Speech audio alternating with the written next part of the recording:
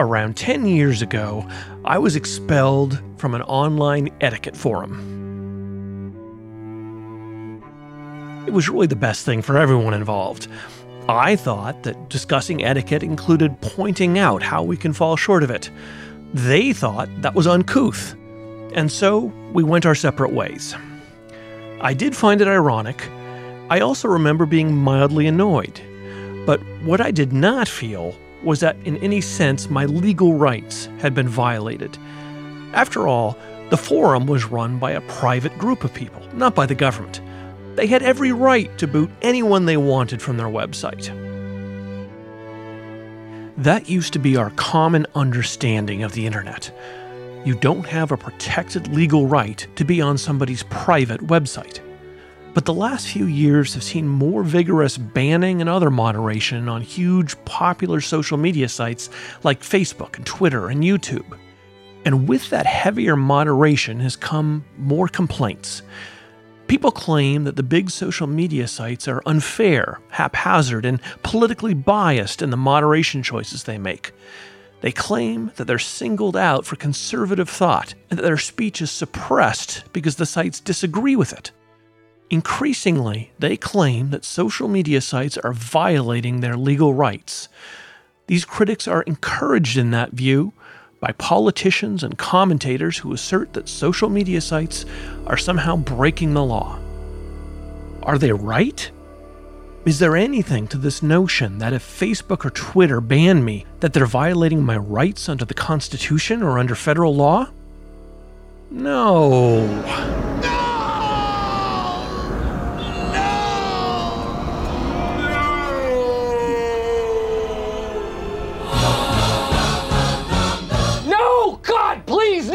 No! I'm Ken White, and this is Make No Law, the First Amendment podcast from Popehat.com, brought to you on the Legal Talk Network. This is episode 11, Deplatformed.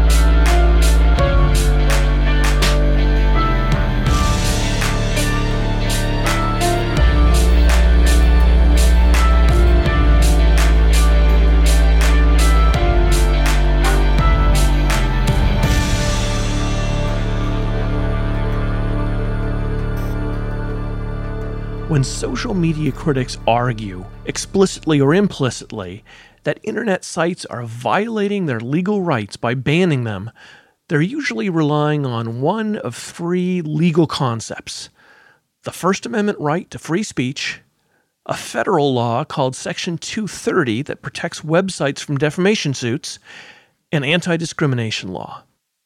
Let's talk about each of those. Spoiler alert, they do not stop Twitter from banning you. First, let's talk about the First Amendment. After all, it's the subject of this podcast. The First Amendment stops the government from punishing your speech. It prohibits laws that limit your speech. But it doesn't stop private individuals from excluding you based on your speech. That's a basic constitutional doctrine called state action. It's the notion that the Constitution only limits things the government does, not things that private individuals do. Now, critics of social media have an answer for this. They point to some older cases suggesting that sometimes a private entity can look so much like the government, or private property can look so much like public property, that the First Amendment governs how it can be operated. They point to a 1946 Supreme Court case called Marsh v. Alabama.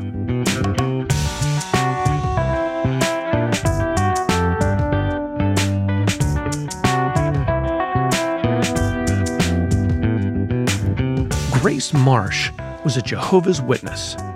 You may remember from our first episode about fighting words that the 1940s were a dangerous time for Jehovah's Witnesses. They were very unpopular and frequently subjected to abuse and persecution in the United States.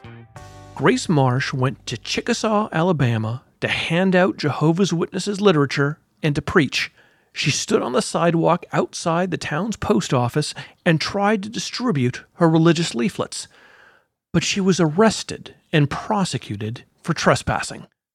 Because Chickasaw, Alabama wasn't a normal town. It was a company town.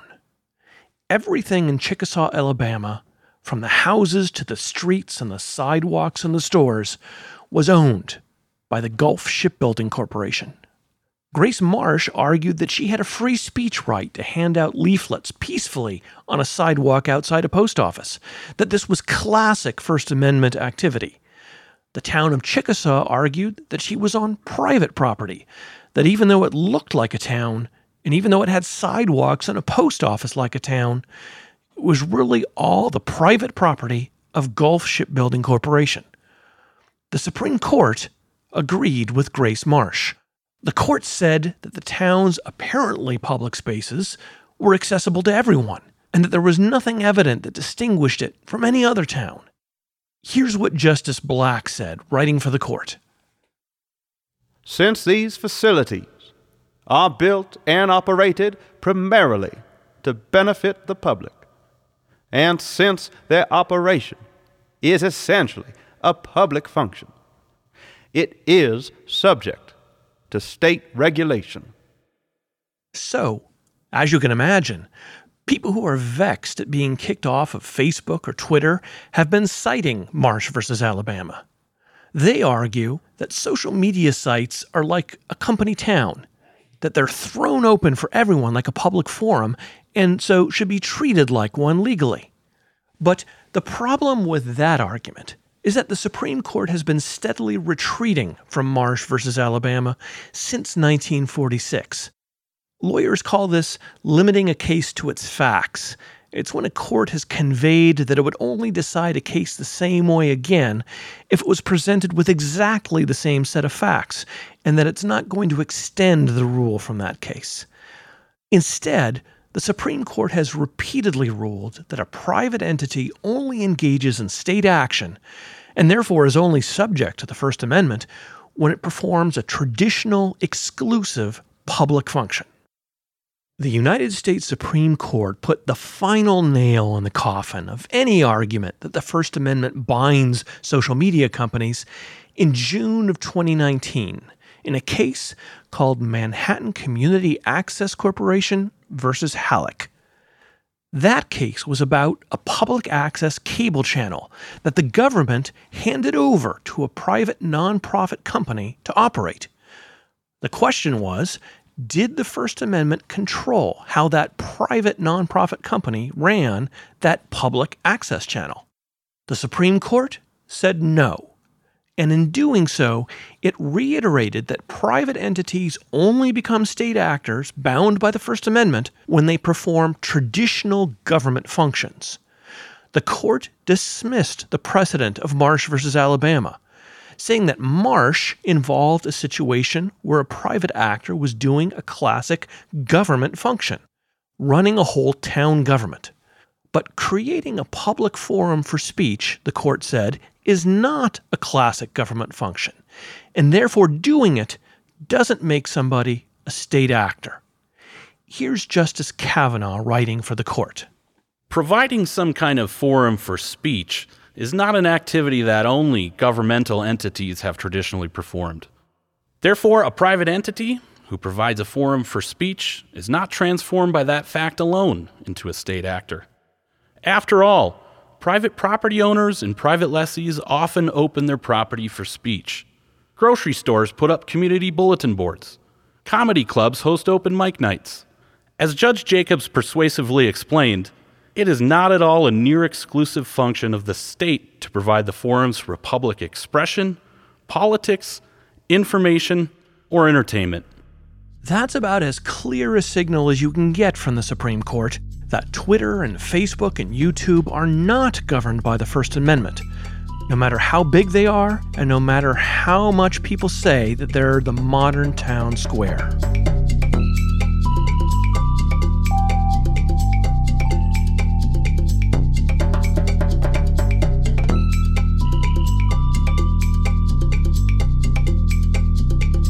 Eric Goldman is a professor at Santa Clara University School of Law and the author of the Technology and Law blog, which is absolutely indispensable if you're interested in following legal developments about the law of the internet and the fortunes of people trying to sue websites.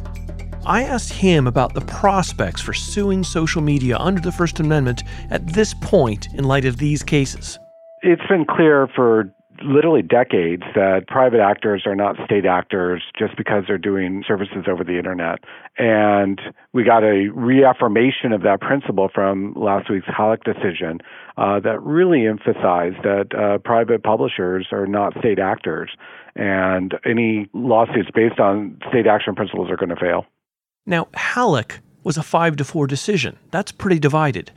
But crucially, even the 4-justice dissent in Halleck made it very clear that you're not a state actor under the First Amendment just because you open up a forum for public discussion. Here's Eric Goldman again. In fact, the dissent goes out of its way to say that if the facts were as the majority described it, then they would be on board with the majority's opinion. So in terms of the basic principle that private publishers aren't state actors, it's possible that we could read it as a 9-0 opinion. So, that's why the First Amendment doesn't protect you from being banned from Twitter. By the way, sometimes you hear arguments that state constitutions protect you from social media sites banning you. The most common reference you'll hear about this is to California's constitution and to a 1979 case called Pruneyard Shopping Center versus Robbins. In that case, the California Supreme Court found that the state constitution protected the right to collect signatures on petitions at a privately owned mall. The court said that under the California Constitution, the mall had thrown its doors open to create a space where people congregated and socialized, and that therefore it was bound by the state constitution's free speech clause. But just like Marsh versus Alabama, the courts have been steadily retreating from Pruneyard for the last 40 years, constantly narrowing it and adding exception after exception. Now, like Marsh, it's been limited to its own facts, and on several occasions, the California Supreme Court has come within one vote of overturning it entirely. There's absolutely no indication that it can be extended to social media sites. The next common argument you hear from critics of social media is that federal law requires them to be neutral in moderating content on their sites. This theory has some powerful supporters, including United States Senator Ted Cruz. Here's Cruz grilling Facebook's Mark Zuckerberg at a congressional hearing. Senator Blumenthal, Senator Cruz. Thank you, Mr. Chairman. Mr. Zuckerberg, welcome. Thank you for being here.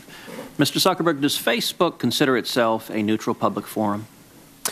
Senator, we consider ourselves to be a platform for all ideas. Let me ask the question again. Does Facebook consider itself to be a neutral public forum? And representatives of your company have given conflicting answers on this. Are you a First Amendment speaker expressing your views, or are you a neutral public forum allowing everyone to speak?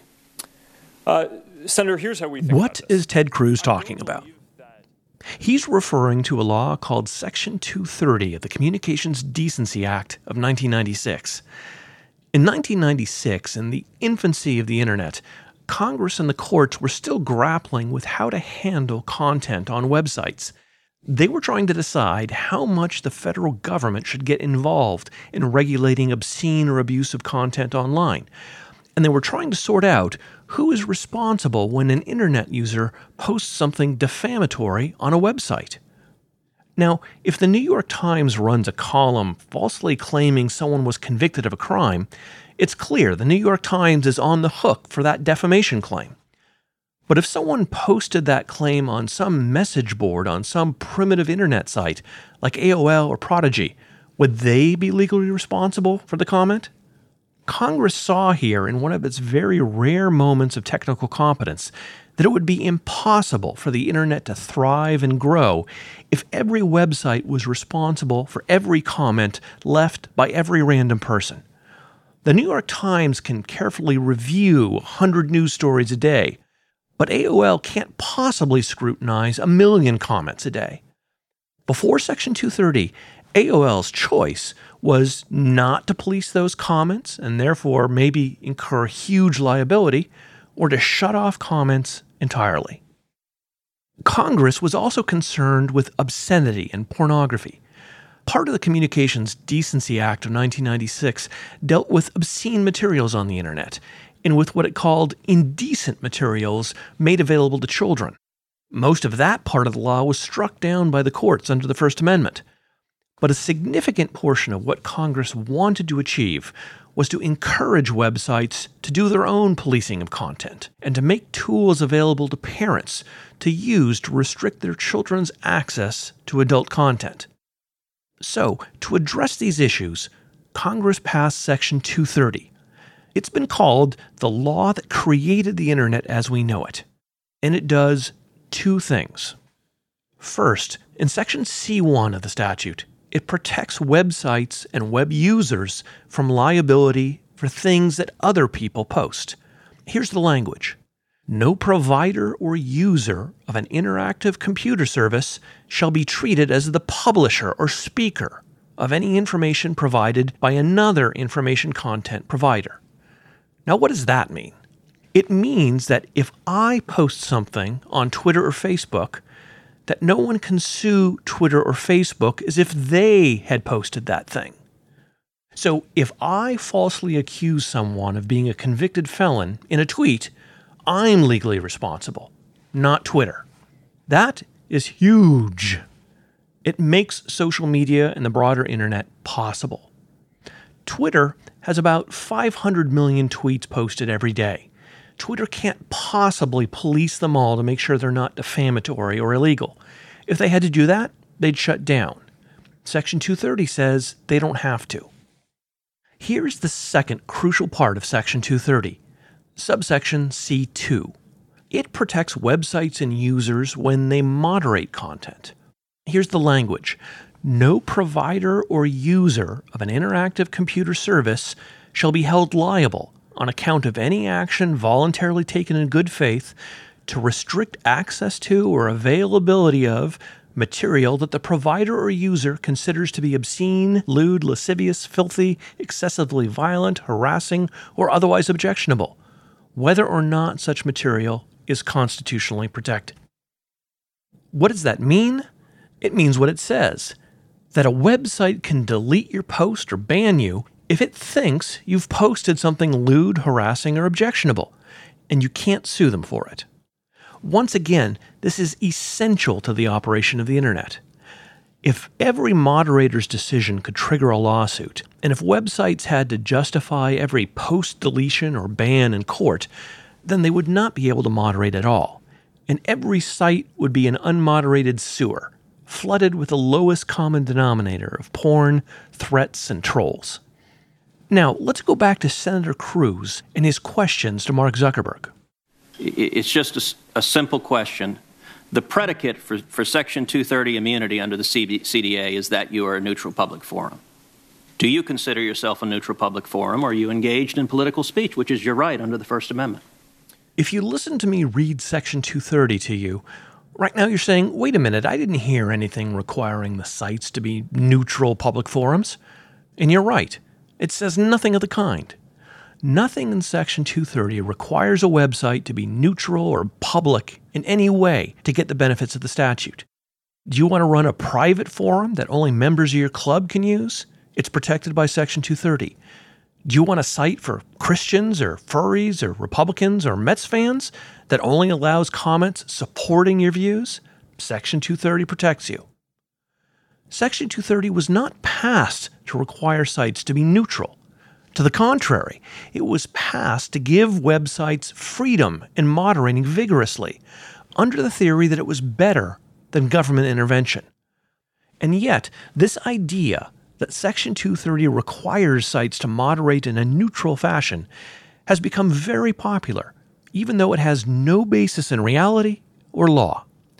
Here's Eric Goldman again. Section 230 was designed to preserve online publishers' curation and editorial freedom. It covers the same ground as the First Amendment, but by doing it statutorily, it provides the defendants with a number of benefits, both substantive and procedural.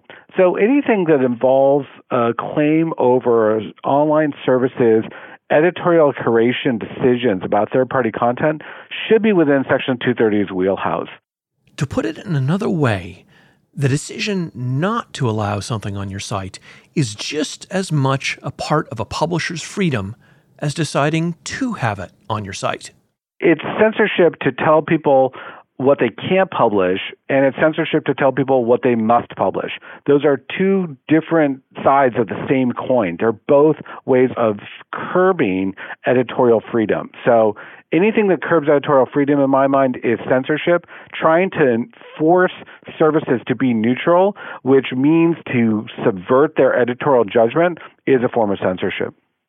If you've listened to politicians and commentators talk about Section 230, or about websites' freedom to moderate, you've probably heard them use the terms publisher and platform. Social media, people like Ted Cruz say, has to decide which it is, a platform or a publisher. Here's the problem. That's not a thing. Publisher versus platform is not a thing.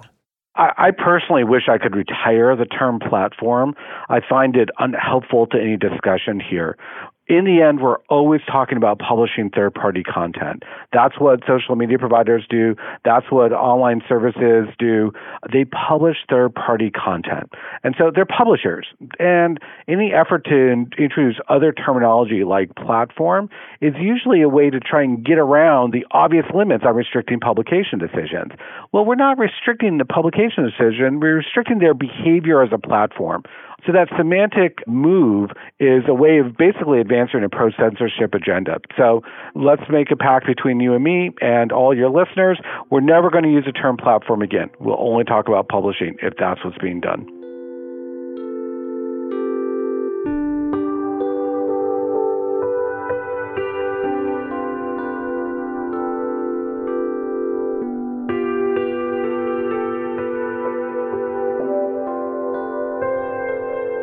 The third and final argument people make to claim that social media sites violate our rights by banning us is based on anti-discrimination law. This argument fails just like the others. The Constitution does prohibit the government from some forms of discrimination. Specifically, the Equal Protection Clause of the 14th Amendment limits the government's ability to discriminate based on impermissible factors like race or religion or gender. But just like the First Amendment, the 14th Amendment does not restrict private actions by private actors. It requires state action. There are also federal statutes prohibiting discrimination. For instance, the Civil Rights Act of 1964 prohibits discrimination in employment and in public accommodations, basically any business open to the public. But the Civil Rights Act prohibits discrimination based on race, color, religion, or national origin. It does not prohibit discrimination based on political preference or speech about particular subjects.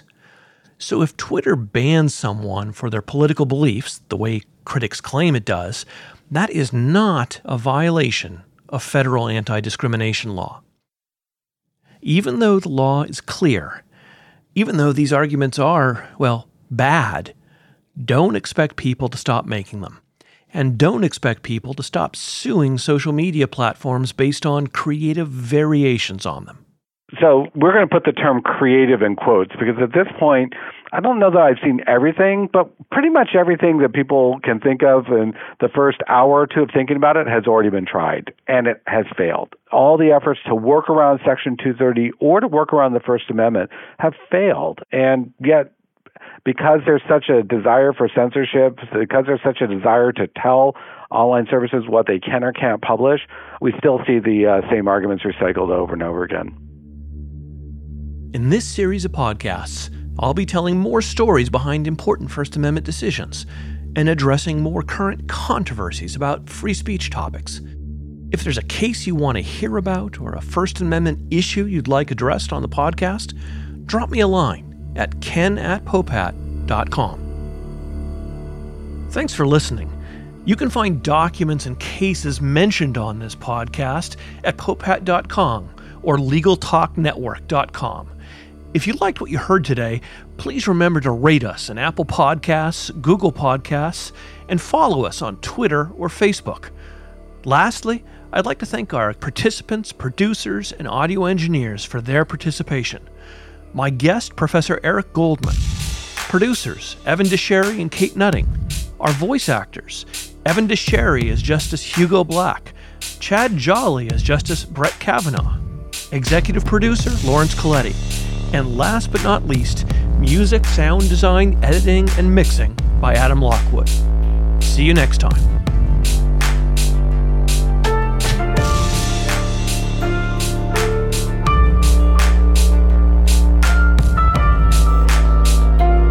The views expressed by the participants of this program are their own and do not represent the views of, nor are they endorsed by, Popat, Legal Talk Network, or their respective officers, directors, employees, agents, representatives, shareholders, or subsidiaries.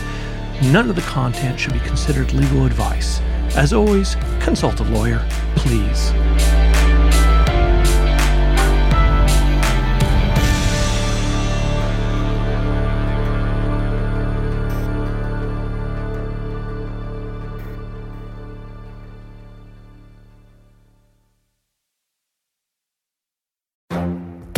The Lunch Hour Legal Marketing Podcast, your resource for the tips and tactical advice you need to grow your business. Plus, keep up with the news and commentary you crave to stay one step ahead. It's hosted by me, Guy Sakalakis.